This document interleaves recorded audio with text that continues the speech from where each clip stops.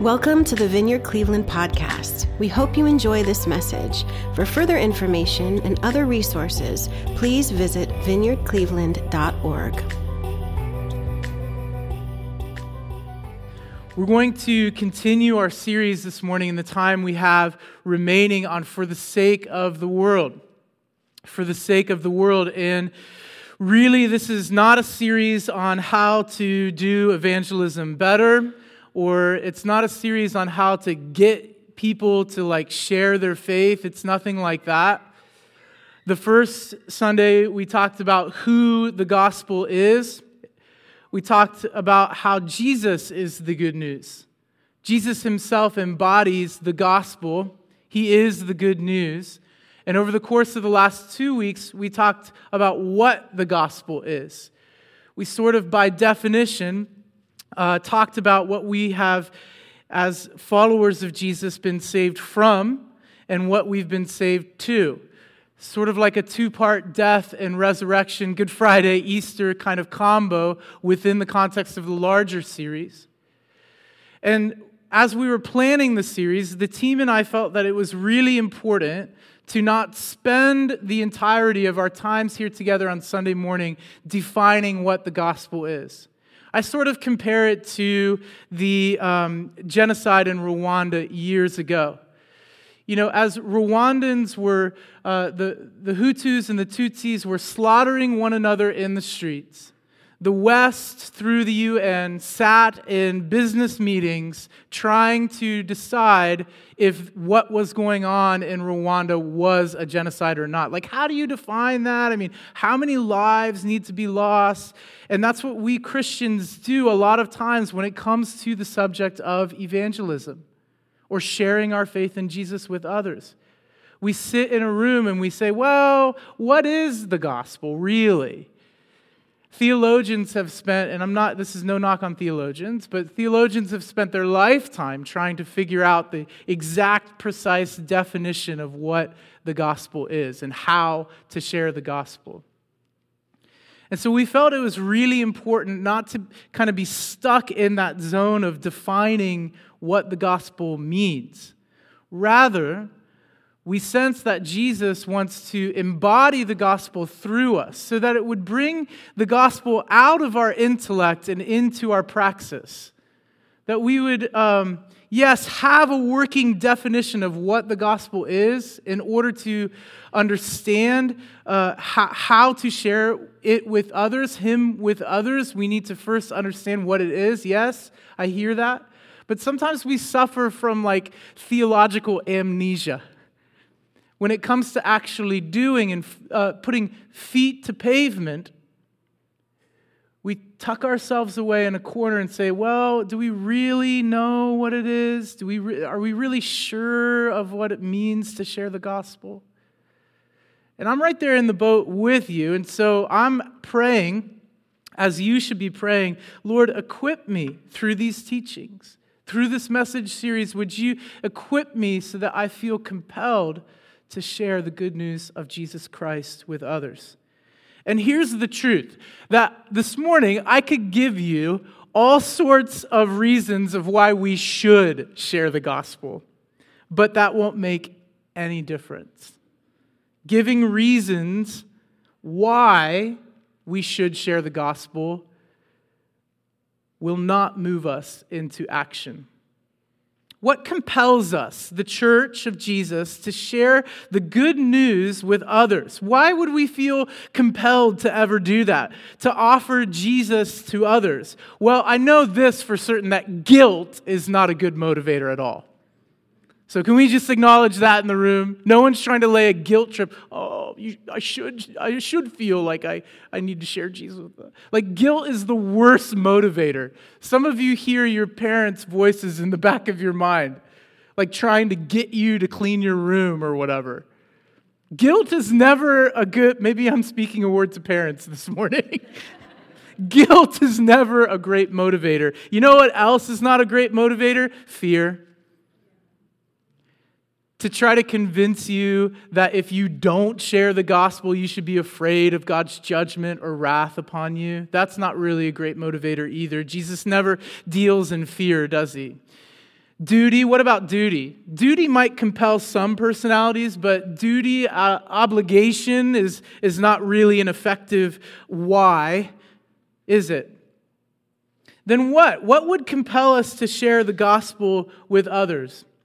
Pew Research, the Barna Research Group, Campus Crusade for Christ, Cru have done extensive research on this subject.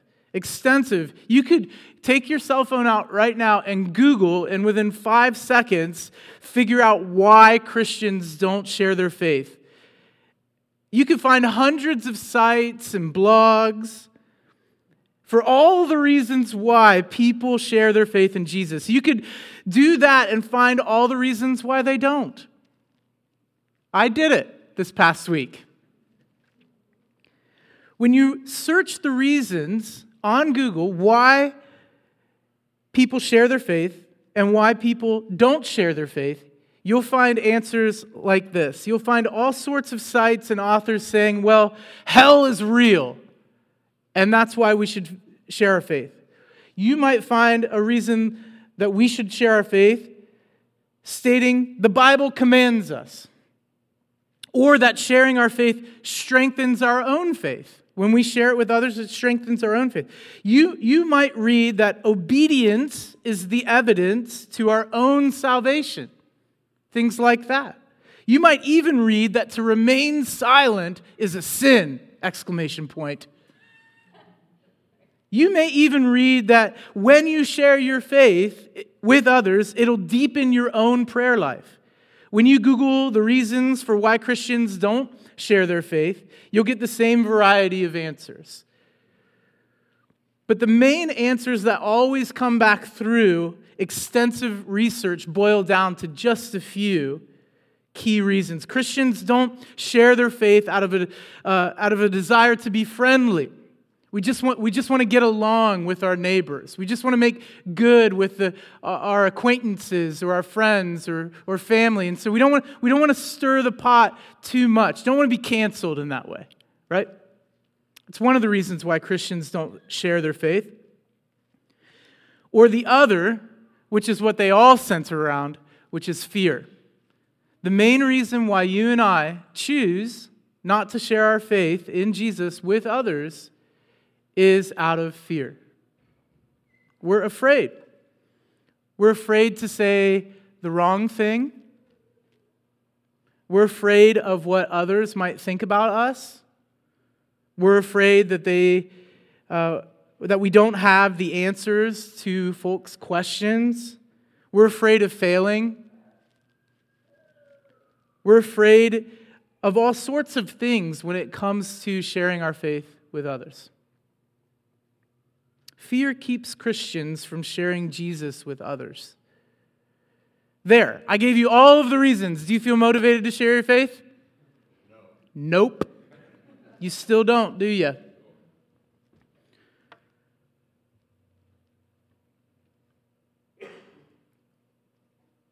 It's not enough. Reasons why we should and reasons why we don't share Jesus with others, it's not strong enough to motivate us. You could have all of the reasons why you should and still not. You could have all of the reasons why you don't and remain there. Reasons aren't strong enough to compel us into action. To motivate us to share Jesus with others, we need something else, something that operates at a deeper level than guilt or statistics, deeper than logical reasons for why we shouldn't, or why we should and why we don't.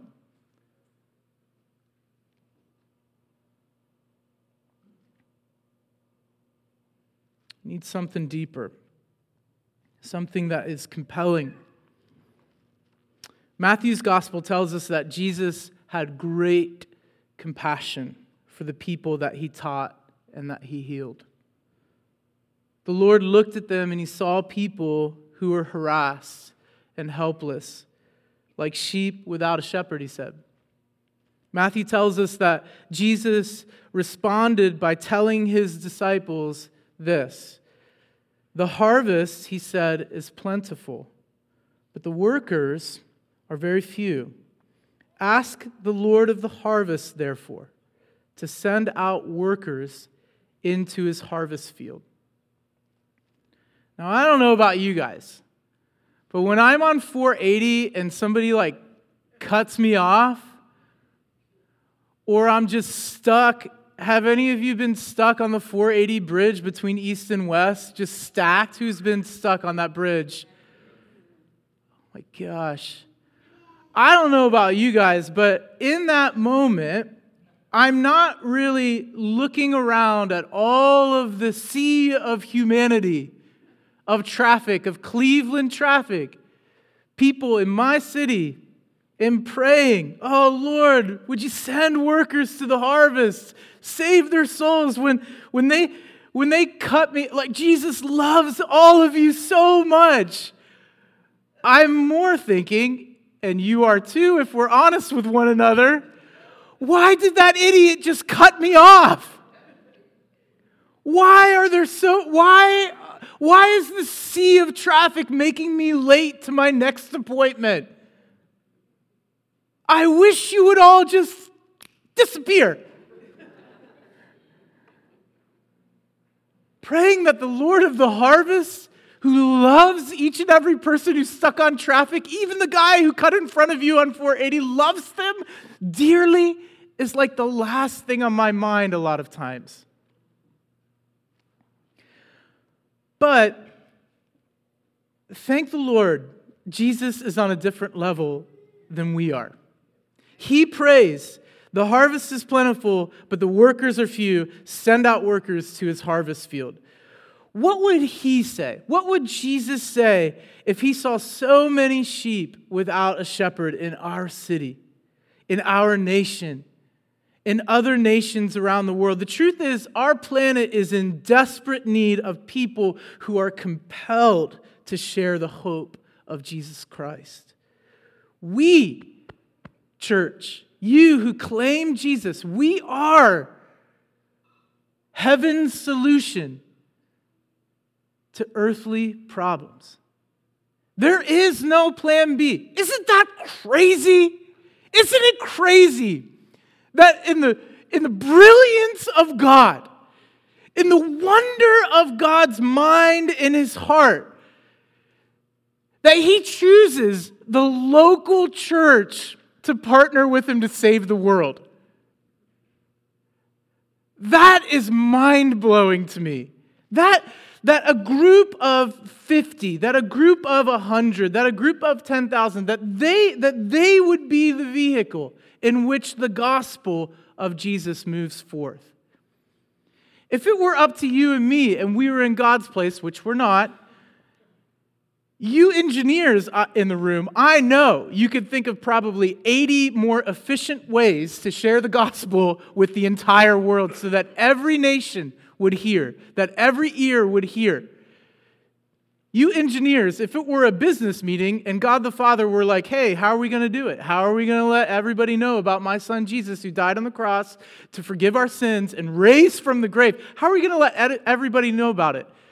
Us engineer types, us building organizational types would have a think tank and we'd sit down and we'd say, well, we got to get on Twitter. Well, we got to get on, the marketing plan here has got to be, forefront and all that. God's like, nope. I'm going to use a ragtag group of 12 fishermen. How's that sound for a plan? Great. Yeah, that'll work. And the genius of who God is, the beauty of who he is, he chooses broken men and women like you and me, one step at a time. He chooses small things. He chooses weak things. He chooses unintelligent things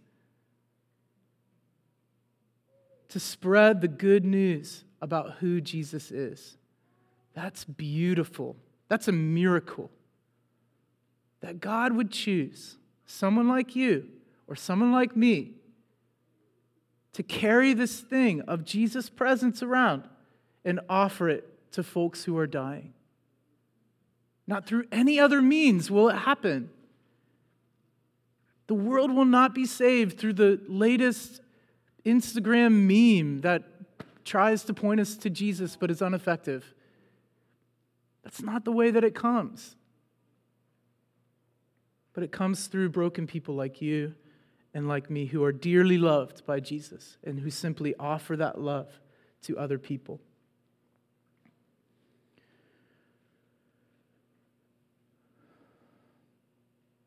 Paul writes in 2 Corinthians 5, 11, 15, which we'll park this morning for the time we have left. The basis for this morning's talk. And he says this, specifically in verses 4. Let's read the whole thing. Since then, starting in verse 11, we know what it is to fear the Lord. We try to persuade men and women. What we are is plain to God, and I hope it is also plain to your conscience. We are not trying to commend ourselves to you again, but are giving you an opportunity to take pride in us, so that you can answer those who take pride in what is seen rather than in what is in the heart. If we are out of our mind, it is for the sake of God. Who else would you rather be out of your mind for? If we are out of our mind, Paul writes, it is for the sake of God. If we are in our right mind, it's for you. It's for your sake. For Christ's love, here's the key, Christ's love compels us because we are convinced that one died for all, and therefore all died. And he died for all, that those who live should no longer live for themselves, but for him who died for them and was raised again. He died for all, that those who live should no longer live for themselves, but for him who died for them and was raised again. What does all of this mean? Christ's love compelling us. The New Testament, when the New Testament was written, of course, it was written in Greek. And this word compel is very interesting. It referred to the privilege that Roman officials and soldiers felt and projected onto people. The word compel here had this force of weight with it to force people, as well as their horses, their equipment, and their family members, into public service. That's the way that the Romans meant it, and that's the way the Greeks intended it. So the Romans would come in and they would compel people, right?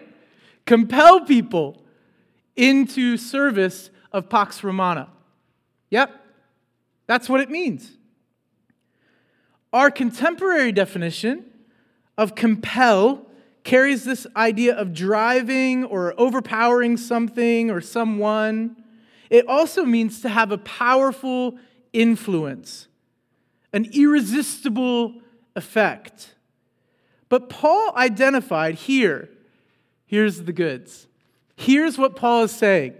He identified that it wasn't Roman officials, it wasn't force, it wasn't even obligation that compels us to share the gospel with our fellow men and women.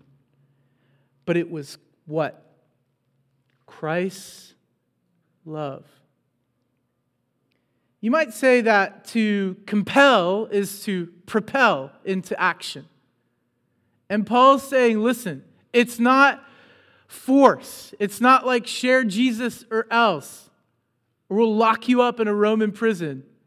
Paul's saying it's Christ's love that compels us to share the good news about Jesus. And Paul is speaking from this place of deep personal experience with Jesus. And here's where we're going to drive the point home this morning. Deep personal experience. Remember Paul? Remember Saul? He's on the road to Damascus. And as he's on his way to persecute, to murder Christians. What? He's literally on his way to put Jesus on the cross again and kill him through the lives of the people who now claim him as Messiah. He's on the way. He's 5 minutes outside of Damascus, and bam, his whole life changes. He meets Jesus in this literally blinding light, and his life was changed forever, set on a different trajectory. No longer will he persecute the way of Jesus like he did before. He literally had seen the light. And he spent the remainder of his life traveling around the known world to tell people about the light of the world. Something so dramatic happened to Saul in that moment that his name was even changed. He identified differently from that moment forward. In the same way, in the light of what we just read in 2 Corinthians 5, in the same way, you and I were on a path away from God. We were journeying away from God. You now have a miraculous story of conversion. That there was a moment in your life. For some people, it's like a blinding light, like it was for Paul. For other people, it's like a sunrise. It's gradually happening in your life where you see that Jesus is Lord, that Jesus is Messiah, that he is radiant, that he is beautiful. But you've had that point in your life where you've been changed, you've been transformed. And just like Jesus did for Paul, God wants to put your life on a different course for his glory. When we truly examine the depth of God's love and his beauty and his truth, we will become compelled to share it with others, just like Paul. You see, Paul couldn't help it. He couldn't help it. He had this whole story, his whole experience in the backdrop. That was the guy that blinded me so I could see the light of who he is. That was the guy who knocked me off of my horse so that I could carry in humility the gospel of who he is. That was the guy who arrested me on the way to persecute his followers, to change my life, to write the words that would encourage the church forever until he comes back. Crazy! That's crazy talk! And you carry the same thing in your heart, in your life.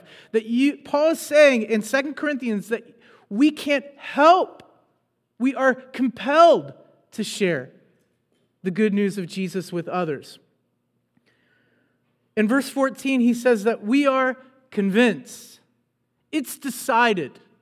The matter is closed in Paul's mind. The matter's been settled. Is the matter settled with you in your heart and your mind? Those who are thoroughly convinced that Jesus is Lord and Messiah will be compelled to share the good news with others. This is just as convicting for me to hear as it is for you. I just want to get that said. I don't have this thing of sharing my faith with other people all figured out. I'm just a beginner. I'm still trying to learn what it means to share the love of Jesus with others. But Paul is imploring us to the love of Jesus. He says the way you become convinced is not through arguments. It's not through arguing you into the love of God, is it? Nope. That never works. It's not through reasons why you should or why you don't. It's not through guilt or manipulation. The way you become convinced is through love. The love of Jesus. Elsewhere in Romans, Paul writes this to the church at Rome. He says this, "Very rarely will anyone die for a righteous person. Though for a good person, someone might possibly dare to die. But God demonstrates his own love for us in this: while we were still sinners, enemies of God, Christ died for us." That's the gospel. It was love that compelled Jesus to go to the cross.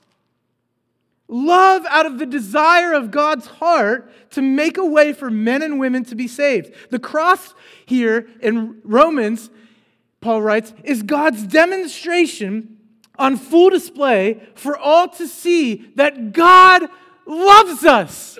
The cat's out of the bag. Love is the great persuader. Love is the difference maker.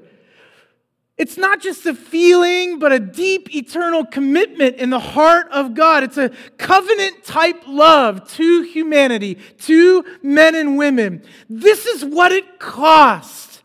This is the admission ticket. Love is the motivation of God's heart. And love is the compelling factor as to why we should and can share our faith in Jesus with others. It's love. That's it. No deep theological exegesis for you this morning. Ding, ding, ding. It's love. It's love. Makes all of the difference. So the challenge today is, are you convinced by Jesus' love to share Him with others? We won't feel compelled to share the good news of Jesus until we experience the love of God for ourselves. That's the hinge point right there. Until we experience the Savior on a deeply intimate level, ever increasingly so, until that happens, we will never feel compelled to share His love with others. Now, once you've walked with Jesus for a while and you understand obedience, it's your joy to share Him with others, whether you feel like it or not. But the same principle is true. We will never share Jesus with others. You could take all of the evangelism courses in the world. You could go through Alpha 1,000,000 times. You could sign up for equipping classes at church. You could be here every Sunday morning, front row. But until you experience the love of Jesus in a deeply profound way, in a Saul to Paul type of way, ever increasingly so for yourself, you won't ever feel freedom to share Him with others. Promise. Let's get at it from a, man, I got to get out of here. Have you ever tried sharing Jesus with others without experiencing Him first? It's like the worst thing to ever do. It feels so inauthentic. It feels like, how am I wasting my time? What am I doing here? I don't even know what to do here. It's really the worst thing.